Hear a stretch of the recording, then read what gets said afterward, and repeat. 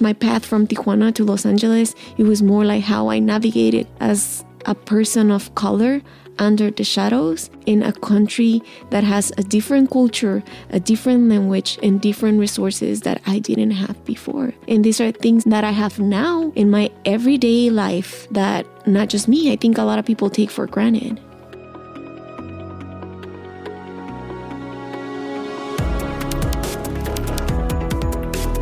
You are listening to Change Lab, conversations on transformation and creativity. I'm Lauren Buckman, president of Art Center College of Design.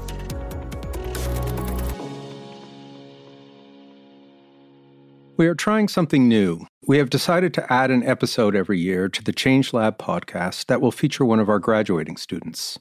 It's a way for our listeners to learn directly about some of the amazing people who attend this college. We begin that endeavor today with a conversation with Jackie Amezquita, who just graduated from our Fine Art department this past spring.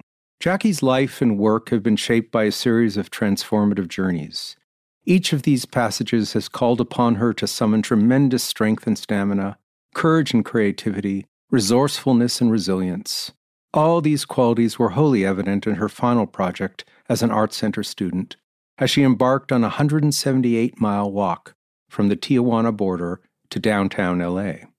Her walk received widespread media coverage, and deservedly so, for offering an intimate first-hand perspective on the experience of undocumented immigrants. It also seemed to foreshadow the wave of deeply distressing news stories about the plight of young immigrants captured at the border.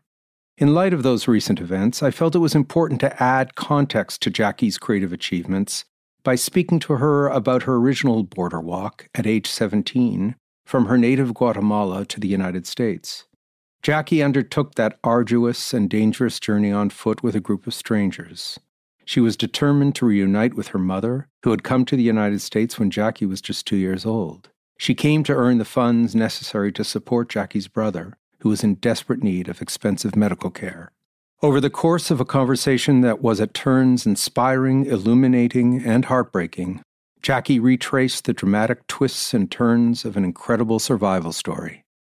It is also, however, a story of love with a promising resolution, complete with an Art Center degree, a green card, and a bright future ahead. Well, thank you so much, Jackie, for coming in today. It's wonderful to see you, and congratulations again on your graduation. Thank you so much. I'm happy to be here. You did a wonderful and very thought-provoking final project that captured our imagination. And I think a good way to begin is if you could just tell the listeners about the project itself, and then maybe we can get into some of the story behind it. Right. So the project was called Footprints That Sprout. In Spanish is Huellas que Germinan. And it was a walk that started from the border of Tijuana, Mexico, in San Diego, California. And it was a walk that took 8 days, and I started from sunrise to sunset, and it was 178.6 miles. I finally got to do the countdown. Oh, is that right? Yeah, I think I said in my talk that it was 140 miles, probably because that's what Google Maps said, that's all. Yeah, and then I've seen it in the paper and the press is 150 miles. Right, I finally got to count the miles that I did each day, and that's great. When I added and I realized how much I walk. 8 days, sunrise to sunset. Correct. And was there a specific number of miles a day that you wanted to cover? For the first stage of the walk, the first 3 days, I needed to walk about 60 to 70 miles because I needed to be on Dana Point by Sunday. So every day, the miles were changing depending on the locations and the places where I was going to stay. Friends of friends were finding homes where I can spend the night. And also some of the people that I work for as a nanny, they were finding me spots or even motels where I could spend the night. I see. And how much of it did you walk alone, and how much of it were you accompanied by friends or family? I was accompanied by friends and family for 50 miles, and then I did almost 100 miles on my own. And what was behind it? What was the idea you were exploring? It was, to me, it was just having the privilege to now navigate the city with a green card without the fear of being detained by immigration in this area and, being sent back to Guatemala. Sometimes we forget the privilege that we have of walking, and we underestimate the strain that our bodies actually have, and the responsibilities that we have also as individuals in the world, of what are we giving back. I went through a lot in my life, so it was my time to shred and then sort of give back, because it was really vulnerable for me to talk about this. So I was just giving back the story of 2.5 billion of undocumented people that are right now here in the US, going through the same life circumstances. Say more about walking itself. What is it about walking and walking long distances and walking long distances over an extended period of time? What kind of meaning does that have for you? I think that before, we learn how to walk, we learn how to crawl and then fall and then, make little steps and then, continue walking and continue to learn the process of walking through our life. And to me, it was this walk, it was me shedding and leaving behind this history of being under the shadows for so many years, for more than a decade. And also by me stepping on the soil, on the ground, it was leaving a mark. It was me bringing the soil from one place to another and recollecting it and leaving it behind, step by step by step. That was part of past, but my, the footsteps, the 5 footsteps that I had in the last seconds are part of my past, while the steps where I'm stepping right now is part of my present. Right, and that's beautiful and poetically resonant. And on an ostensible level to us, it also speaks of tenacity, of endurance, maybe even resilience. Resistance too. It's just... by walking, your body's still standing. It's it's a form of resistance. Right, we still standing. Right. Well, let's put those together, and maybe you can explore those a little bit. Endurance and resistance and tenacity. How did that have meaning in what it was that you were doing? I think that's something that I found on the walk. The endurance, the not knowing if my body was going to resist and to go through something that I was not used to. I didn't train for, people that walk those kind of long distances, train for 6 months to a year. I just trained for 2 weeks for an hour with my backpack. So it was pretty much nothing. And that needed to focus on okay, so I need to keep going. I need to go through, but what happens when your body's telling you have to stop? Even if you have the strain, the emotional strain to keep going, but not the physical one. And then you have to figure out ways that you can keep going, because it happened. I was losing too much salt and I didn't know that I was cramping because my body was just needing more salt. And I had to start taking salt pills. And I was I don't understand how my body's going to react to this. But in 20 minutes, the cramps were gone. And I was oh, that's right. How were you made aware of that? It happened actually in the house of my friend Isabella's, where her uncle, he trains for hours in his bicycle. That was convenient. And it was very convenient. And so he gave me a bunch of supplements to take for my body to, resist. And I was just that's right. I cannot just do it on my own. I need this other elements to come into play so I can resist and be able to do this. But at the same time, it was it was a privilege to have it, because someone was providing that for me. Sure. I didn't have even the knowledge of salt pills. I was oh, potassium, I need bananas. As you speak about this, it's interesting because there's this level of the walk itself and some of the poetic echoes of the walk itself. But there always, for you, it seems there's this meta level of privilege.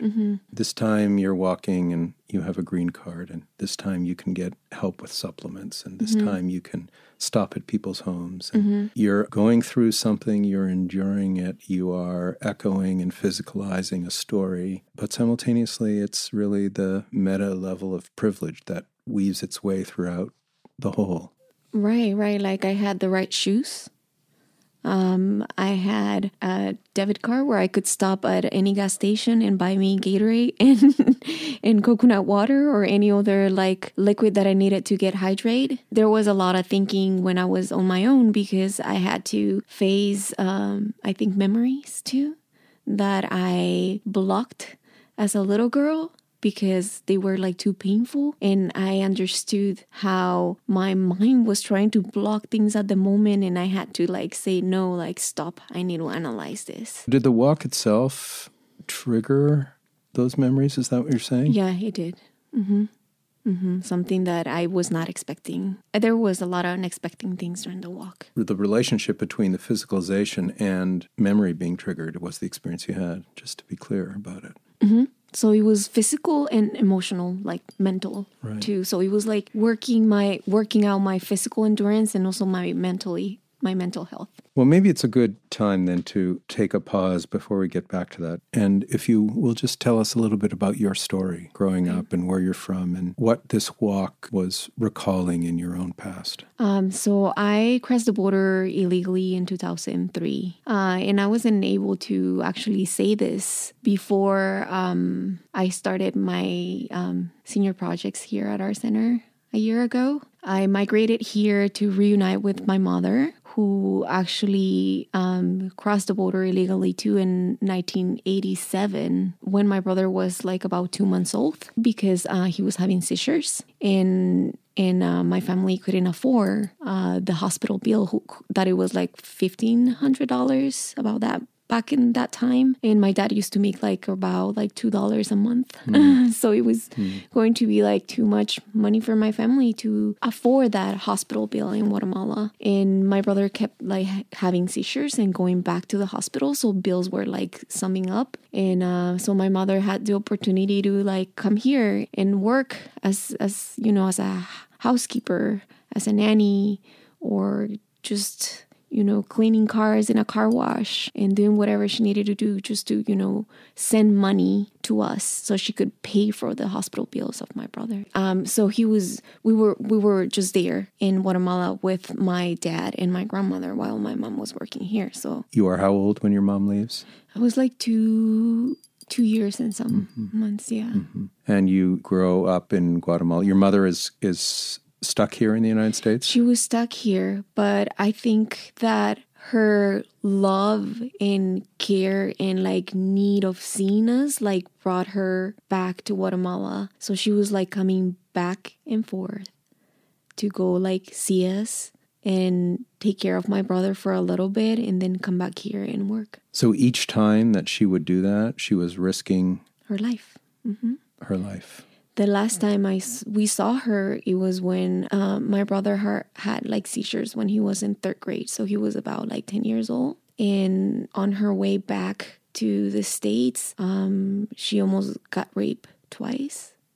And that was the last time we saw her because she was too afraid of things happening to her that she decided that she was just gonna stay for a little more and see if she could bring us in or, you know, go back to Guatemala. How long a period was there between times of seeing your mom when she stopped her visits to Guatemala?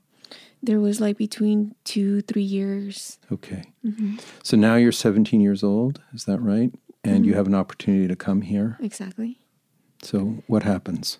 I was just very sad that I never like had my mom with me, and then I could have the opportunity to be with her. And like growing up and being in high school and seeing all my friends having their moms in their shoulders when they were sad or things could happen, gave me like the courage to come here with some people, not friends of the family, but people that my family knew that could like bring me here and make safe that I was going to make it, that I was not going to be burned in any trash can in Mexico or be destroyed in acid, or like none of those things were going to happen to me if a person that they knew was going to like help me get across. And these were stories you were aware of, right? These are stories about young women getting burned and bodies being destroyed in trash can, oil drums. Really, oil drums, yeah. And for example, in 2003, exactly when I crossed, there were like 40 bodies of women being destroyed in acid and these like drum oils in Ciudad Juarez. And when I decided to come, my parents got divorced when I was 4 years old. My dad became an alcoholic. So it was like harder on my mom. That's one of the reasons that she couldn't like go back to us, because there was no other support than just my mom and my grandma. And so we were just left by the care of my grandmother. And when my mom and I decided that I was gonna come that way, I told my grandmother, like, I'm leaving, like I'm gonna go and meet my mom. And the first thing she said was like, we're never gonna hear back from you because you're gonna be destroying one of those drum oils of acid and we're never gonna figure it out where you are. Mm-hmm. And I told my grandma, like, don't say that. I'm gonna make it. Just like pray and don't cry. You know. And Jackie, were you ambivalent? Were you torn at that time as to whether or not you should leave Guatemala and try to be with your mom? Or were you just quite fixed that this was what you needed to do and you were just going to be determined and follow through and do it? There was half and half. Like there was determination where I needed to like be with my mom. Like I need my mom. And I was torn at the same time that I had to leave behind my grandmother, my brother, who was like 15 at a time, and then say goodbye to my friends. And I didn't even have to, like, I didn't even physically have to say goodbye. I didn't have the choice or the chance to do it, because when you do these things, you better not say anything, because you might get killed if they realize that you're actually crossing the border. Like, you have to be invisible. Right. Okay, tell the story then. What happens when you try to come here? So I try to come here, and it took us like 2 months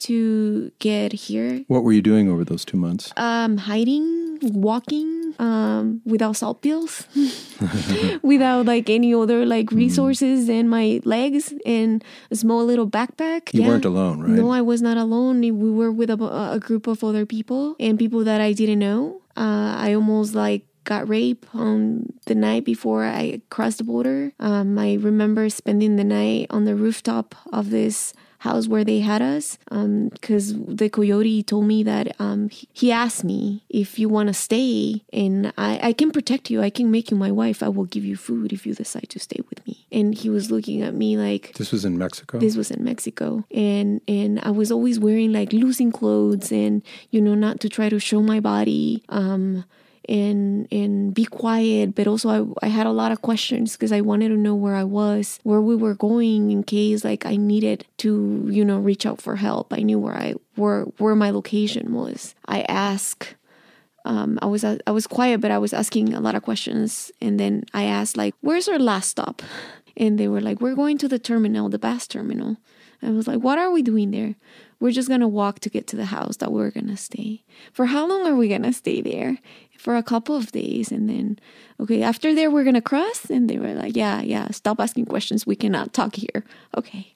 When you finally made it to the U.S. border in Mexico for the first time, what happened? My body was physically tired. I couldn't take it anymore. I was done. I feel like I needed to take a break, but I had no choice. I had to continue. So it was a big group of people. I can't remember how many we were, but I will guess like between like maybe 15, 20, 25. There was this mom with her nephew who was like 3 years old, and she had a brand new baby. It was 2 weeks, so I felt identified, some sort of like seeing this mom with a little brand new baby. But at the moment I didn't realize it. And we were hiding in the desert. And then we started like walking again. And all of a sudden we heard like, run, you know, they're coming. So we just like started like running. And I had like one of those like 1 liter bottle of waters with me, that I had to like, that was my whole source of life for the 2 weeks that we were going to walk in the desert. And I had to like leave it behind so I could like run faster and not get caught. But I realized that when everybody run, this mom with a baby run away, but she left the little boy behind. And I couldn't think. I just react pretty much in the moment. And I stopped, and I knew I was going to get caught, but I couldn't leave that little boy there because I was feeling that immigration was just not going to care about him and just leave him there, and he was going to be eaten by a coyote or an animal. I couldn't. So I turned around. I went to grab him, and of course I got caught because of that. They thought I was like smuggling the kid because I didn't even think that I needed to have like a birth certificate of me to prove he was mine, but I was not claiming him. So they took him away. They treat me really bad. What does that mean, that they treated you really bad? What happened? Because they just like grabbed me and they threw me on the ground. And I don't remember it was my right or my left, but I was like all bruised. And the next day I couldn't I felt like I couldn't continue. But when they got me, they took me to this detention center in Arizona, where that was the checkpoint I crossed. And they were asking me where I was from. And I was like, I'm from Mexico. And prove us that you're Mexican and give us your credential. And I was like, I don't have one. And I lost it. And how can you prove that you are from Mexico? And, throughout the whole trip, like I pretty much learned the national anthem of Mexico. And I was like, oh, well, in school, like in first grade, we learn how to like sing the national anthem, and I can sing that to you. And then I was just singing the national anthem. I don't know if they knew it or not, but that saved me that day. They released me in Mexico, and I was so grateful that I didn't have to continue the journey back from Guatemala, that I was still close to my mom, and I still have, that little hope that I could still make it. And then what happens? And then I had to figure it out how to get... Are you alone at this point? I was alone because... No more group. I knew that I needed to get to the bus terminal of Agua Prieta. And then if I can relocate myself where I was walking, I could get to the house where we were staying. Right. It's so interesting. It's as if you had an instinct for anticipating problems that would come up and gathering some kind of information or coming up with a plan like you did with the Mexican national anthem that would get you out of those difficult situations. It feels intuitive to me. Yeah, it was intuitive, but I feel that it was also memories of my mom doing these things. Like I remember my mom hiding, like a pocket on her bra, her cash, or like in like this like side of, where your belt goes, like making a cut there and hiding the money there. So it was like intuition, but also as a consequence of going through this with my mom. Sure. That I didn't realize, and it's something that I realized right now when I was walking. Right, and you honed those skills. And so it's 2 weeks after you've been turned away and you found your way back to this house. Mm-hmm. And then how did you cross over? So I found my way to this house, and that's when the coyote asked me if I wanted to stay with him. Like he said that he will make me his wife, and I was just so scared because that's something that is common.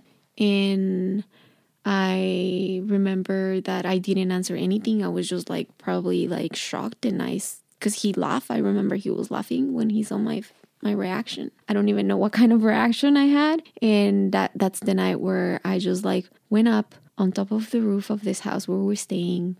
And I was just looking at the sky because this town had no lights. It was like sort of a ghost town. And I could see the lights of Phoenix on the other side. And wow, I was so close, and my body couldn't take it anymore. I was so tired, mentally and emotionally. I couldn't take it anymore. And I felt that I was stronger the day that I tried to cross when I got caught than the day they were telling me, this is the day you have to go. The next day, they were pushing me to go. And I was like, no, I need to wait at least one day. Give me a break, please. And they were like, no, you have to. And that's the day where I made it. Tell us about that moment of crossing. It was early in the morning. It was really cold. For some reason, I was always looking at my footsteps maybe I didn't want to like face my reality and the environment sometimes, that I was just like looking down. Plus it was dark, so I couldn't really see around more than, what I had in front of me. I knew that if I was going to get caught by immigration, they were going to keep me in the detention center for 2 months, because that's what they said when they released me. If we see you again, we're going to keep you here for 2 months. And I'm giving you my word. And that's why I was scared. Can you describe a moment when you realized actually that you had made it, that you had crossed over successfully? It was just houses. They said, okay, we're going to just hide in here. Nobody talk. And there's a car that is going to come and honk, and that's the key. When he honks, you follow me. And they hit me in the car, like in the feet of a person. It was like a pickup truck. So, but on the floor of the car? On the floor of the car, yeah. And because I was the tiniest, it was like 1, 2, 3, 4 of us in like just a regular pickup truck, not double seats or anything in the back, just a pickup truck, like 2 people hiding in there, 1 people sitting, and me in the on the bottom feet. And like I didn't see anything. I just heard the honk. I run. I did what they said, and they drove for like 3 hours. And when I just got there, I just remember seeing like concrete in a parking lot. And they were like, hurry, hurry, hurry, like get in the house. And yeah, that's all I remember. I don't remember correctly. I didn't even realize if it was here or not. Like, I see. Like, what's the difference between Mexico and the U.S.? Like, sure, it looked similar. Sure. Yeah. You make it over and you call your mom? No, I didn't call my mom. They did, because they needed to ask for money. And my mom was okay, but I need to make sure, because this was different kind of people. There's not one person that gets you across. There's like multiple people that are connecting the dots that get you across. Yeah, they called my mom, and they were just waiting to get the rest of the money so they could let me go. Otherwise, I will have to, stay there and keep doing housework, and until my mom will, give the money. And then you make your way to LA? And then, yeah. But it was complicated. How long did it take before you were able to get to Los Angeles to meet up with your mother? I had to stay there for a couple of days, because the people that were coming with me, their family didn't have the money. So they were not letting us go. And this guy where we were staying, I was the only one that he was taking out to buy groceries and to buy me like shampoo and stuff. And I told my mom, this is what's happening. Oh, they're treating me well. They're taking me out to get groceries and then buy me clothes and get me shampoo. And my mom saw the flag. I didn't.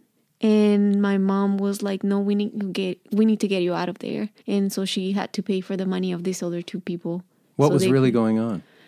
I think that they wanted me to stay there, and like pretty much, because there's a lot of human trafficking. It's not just nice people getting you across for a nice reason or because they wanted to. There's money reasons behind it.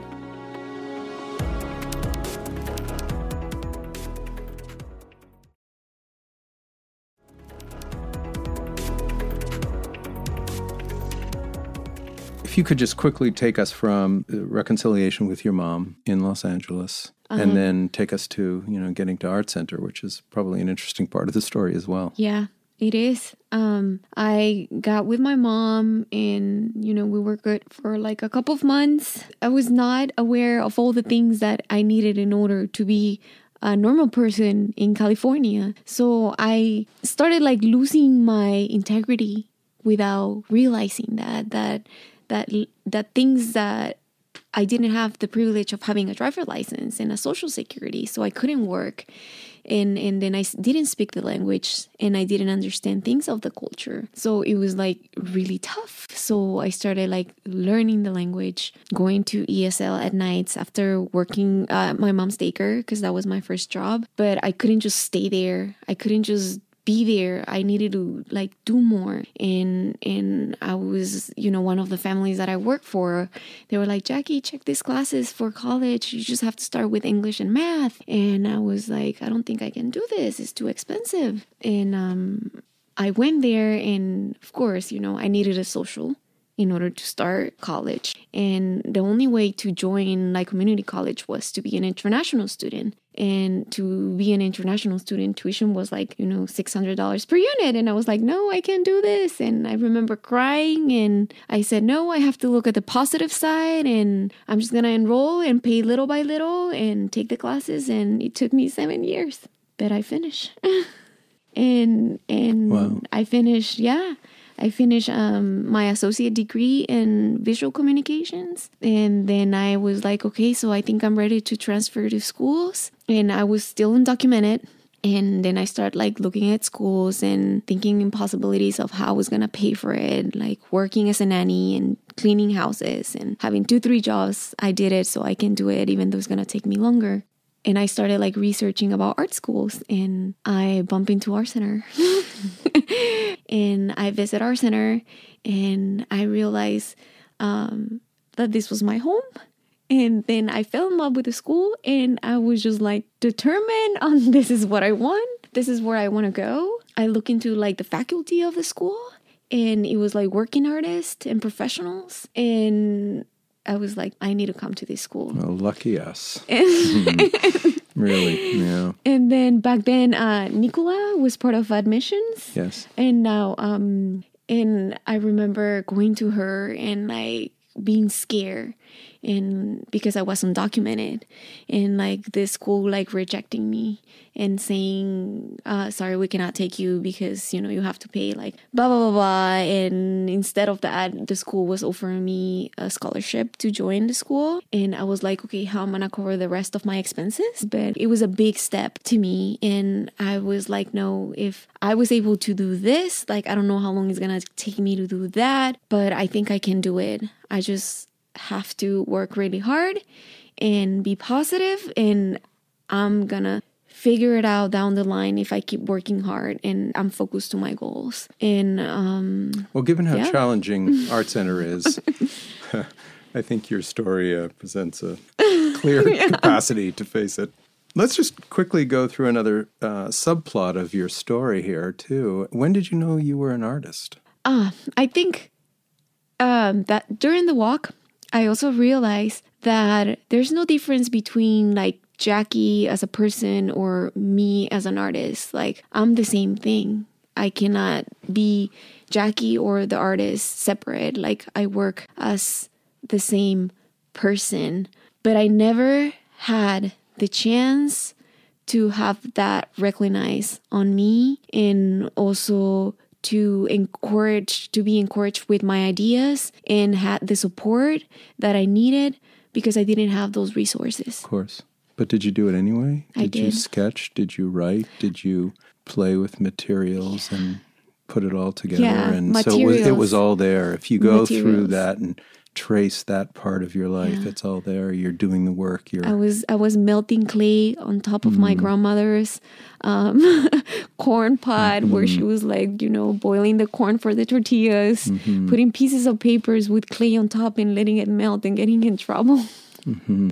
And were you were you conscious of yourself as somebody who needed to create that way, to be involved in exploring and making and engaging in the world in that kind of creative way? I feel that, and that's sort of my language of communicating too. I can speak in English and in Spanish, but I also can communicate with my hands, not but with words, but by showing a message with my sculptures and my installations, and how I involve the materials and the use of them, and like the incorporation of this concept with the materials in it. So yeah. And I also think that that's also changing because I like found myself like being more performative to like this performative aspect that is part of my life, that I was not aware of until the walk. Right. Let's go to the end of the walk when you come to Chinatown in Los Angeles. And if you could just briefly tell us about that, and then I'd like to explore one other level of the work. Right. When I got to Chinatown, I was really grateful. I was grateful to be present, to be there in the moment, to see the people who have been supporting me for so many years, to see all the support from my classmates, from our center, from faculty, from my family, from my friends. I was just grateful that I was able to do it and I was able to see them and hug them again, and grateful to be alive, to be able to walk, to understand the word self-care, and being able to hug my mom. And when you got back, there was an oil drum there. There was an oil drum. What did you do with that? The oil drum, I abducted it a couple of months before the performance from Mexicali. And these oil drums are used to dissolve bodies in acid in Mexicali because are easy to find on the street and easy to dispose. So those words that my grandmother said to me when I left Guatemala were present. You're gonna be dissolved in acid, and I'm never gonna get to find you and see you again. And I was trying to find the light in those cracks in my life, the positive within all this negative and trauma in my life. And to me, abducting this trash can from Mexico, and I call it abducting because I pretty much dumped the trash in another trash can, took it in a van, crossed the border, and I didn't have any problems with immigration. It's another form of like resistance. I got to the gallery where this oil drum was surrounded by clothes from people that knew me and that have been with me through this path in my life, and they were catching out the water that it was spilling out when I got into the drum. The clothing was. The clothing that was absorbing the water. Was absorbing the water. Right. That it came out when I got inside the drum. Right. So you concluded the walk, you went right up to this oil drum. Right. I went right into this oil drum. And it was filled with water. It was filled in with water and surrounded by the clothes. And when I walked, before I walk in, I was standing next to the oil drum, and I started having eye contact with the people that were waiting for me, and just eye contact and different ways of saying thank you and being grateful of seeing everybody there. Then I took off my overalls that were with me through these 8 days, and then underneath I had a crochet suit that I crochet with this cotton fiber from Guatemala that was actually sent to me specifically for this project. And part of the crochet suit contained part of my period blood that I had for 2 months. And it was, to me, this crochet suit was with me for this 8 days, collecting all my sweat, serving as a bridge between my skin and the environment. It was not a wall. It was a bridge, sort of like how I see my skin. I see my skin as like a bridge that connects my interior with the exterior. So this suit was like another bridge that it was collecting my inside with the exterior. And I was just letting it go by getting myself into this oil drum filling with water. So I saw that as like my rebirth, as like a cleanse of letting it go.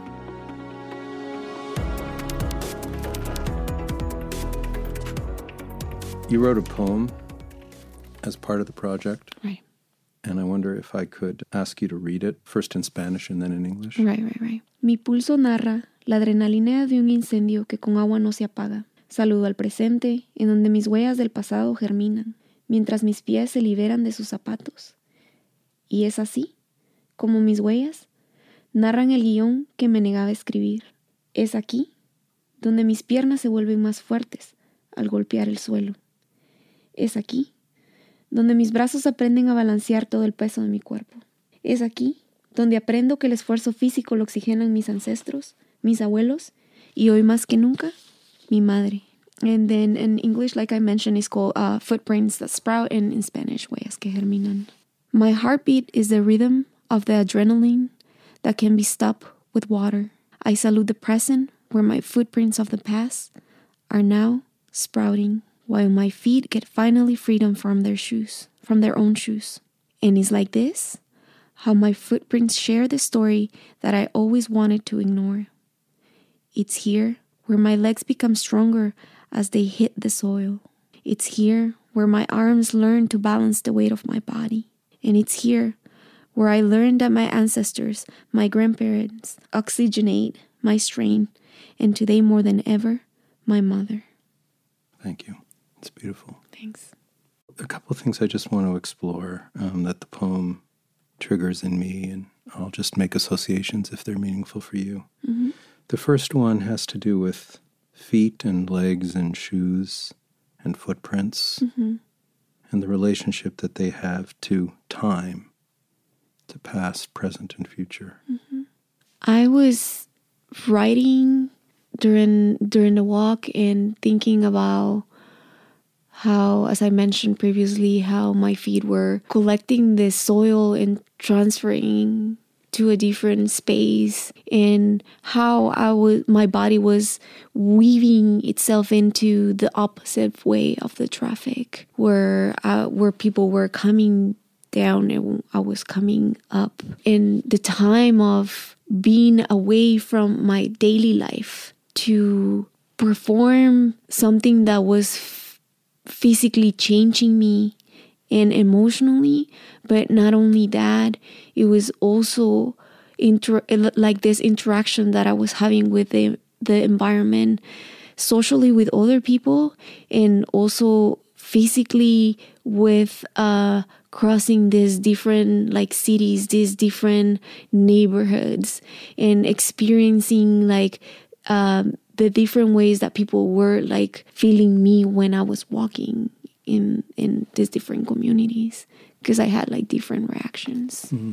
Pretty much my path from Tijuana to Los Angeles, it was more like how I navigated too as a person of color under the shadows in a country that has a different culture, a different language, and different resources that I didn't have before. So that's why I was seeing all of these things as a privilege. And these are things that I have now in my everyday life as a resource that not just me, I think a lot of people take for granted. And another way I thought to explore it with you too is how our bodies tell stories.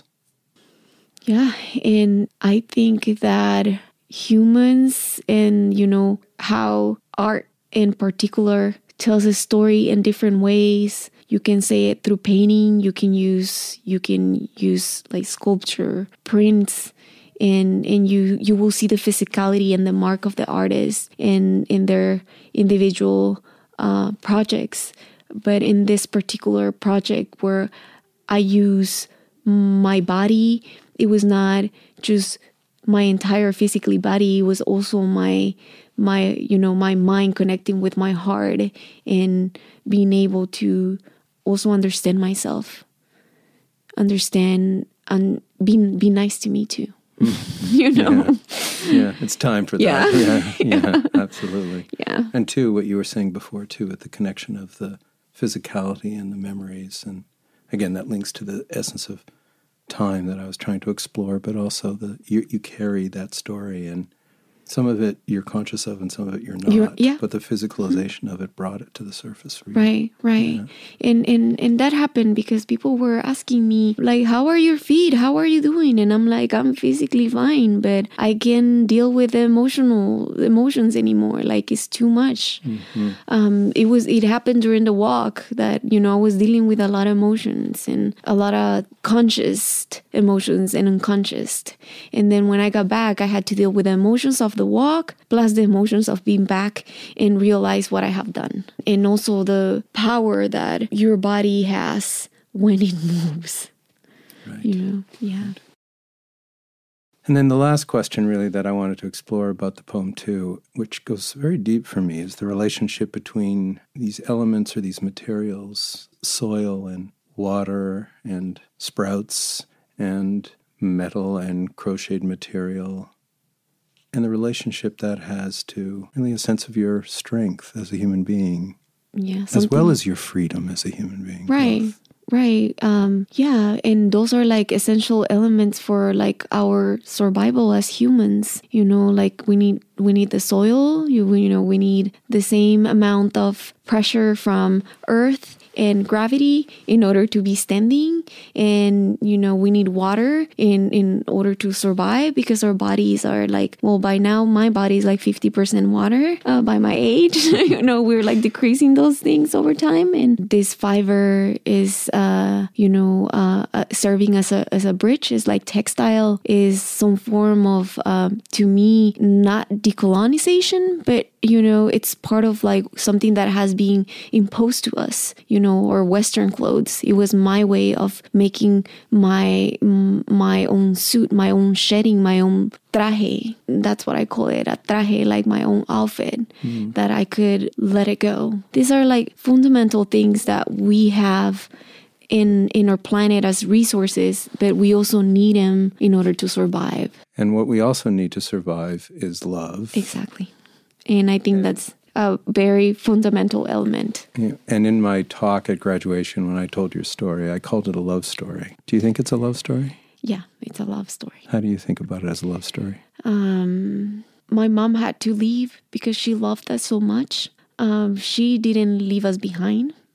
She didn't abandon us. It was about love. She had to go back and forth because she loved us. My grandma took care of us because she loved us. And a lot of people were there for me because they probably loved me and they found something in me that, it might be different, or I don't know. But it's totally love. I found profound love too from strangers during the walk. And the reason I have to ask about that, I mean, obviously it's the element of the story that, goes fathoms deep in an already incredibly complex and beautiful and tragic and stirring story. But also we politicize these things in our world. Mm-hmm. And suddenly you pause for a moment and you realize it's about love first. Right. And it's about a human element that is so hard to see when the screen becomes all about politics. Yeah, I think we kind of forgotten that we're like one human race. And I found that very interesting by like the performance of how by the use of my body, people were able to connect and see this story maybe a little bit closer when this brush becomes my body and my prints become the paint, and the canvas is just earth. Lovely. Just so our listeners know, you and your mom are okay now. Immigration issues are taken care of. Right. You have graduated from Art Center now, and you're beginning your life and your practice, and all is moving forward for you. Everything's moving. Good. Everything's moving forward. Jackie, I can't thank you enough for your time, for your candor, for your open-heartedness. Your story goes very, very deep for so many of us, and the fact that you are so courageous in telling it and open in letting us know what the story is just brings us into a sense of your humanity that's very profound. Thanks. Thank you, and thank you for being part of this community, of being part of Art Center. We're incredibly proud of you, and you're an inspiration to all of us, and I think a deep, deep inspiration to many students who are here now and yet to come. Thank you. Thank you so much for everything.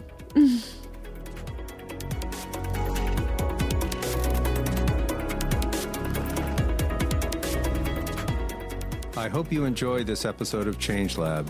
The best way to support the show is to share it with your community. And please feel free to subscribe and leave a review on iTunes, Google Play, or the Apple Podcasts app.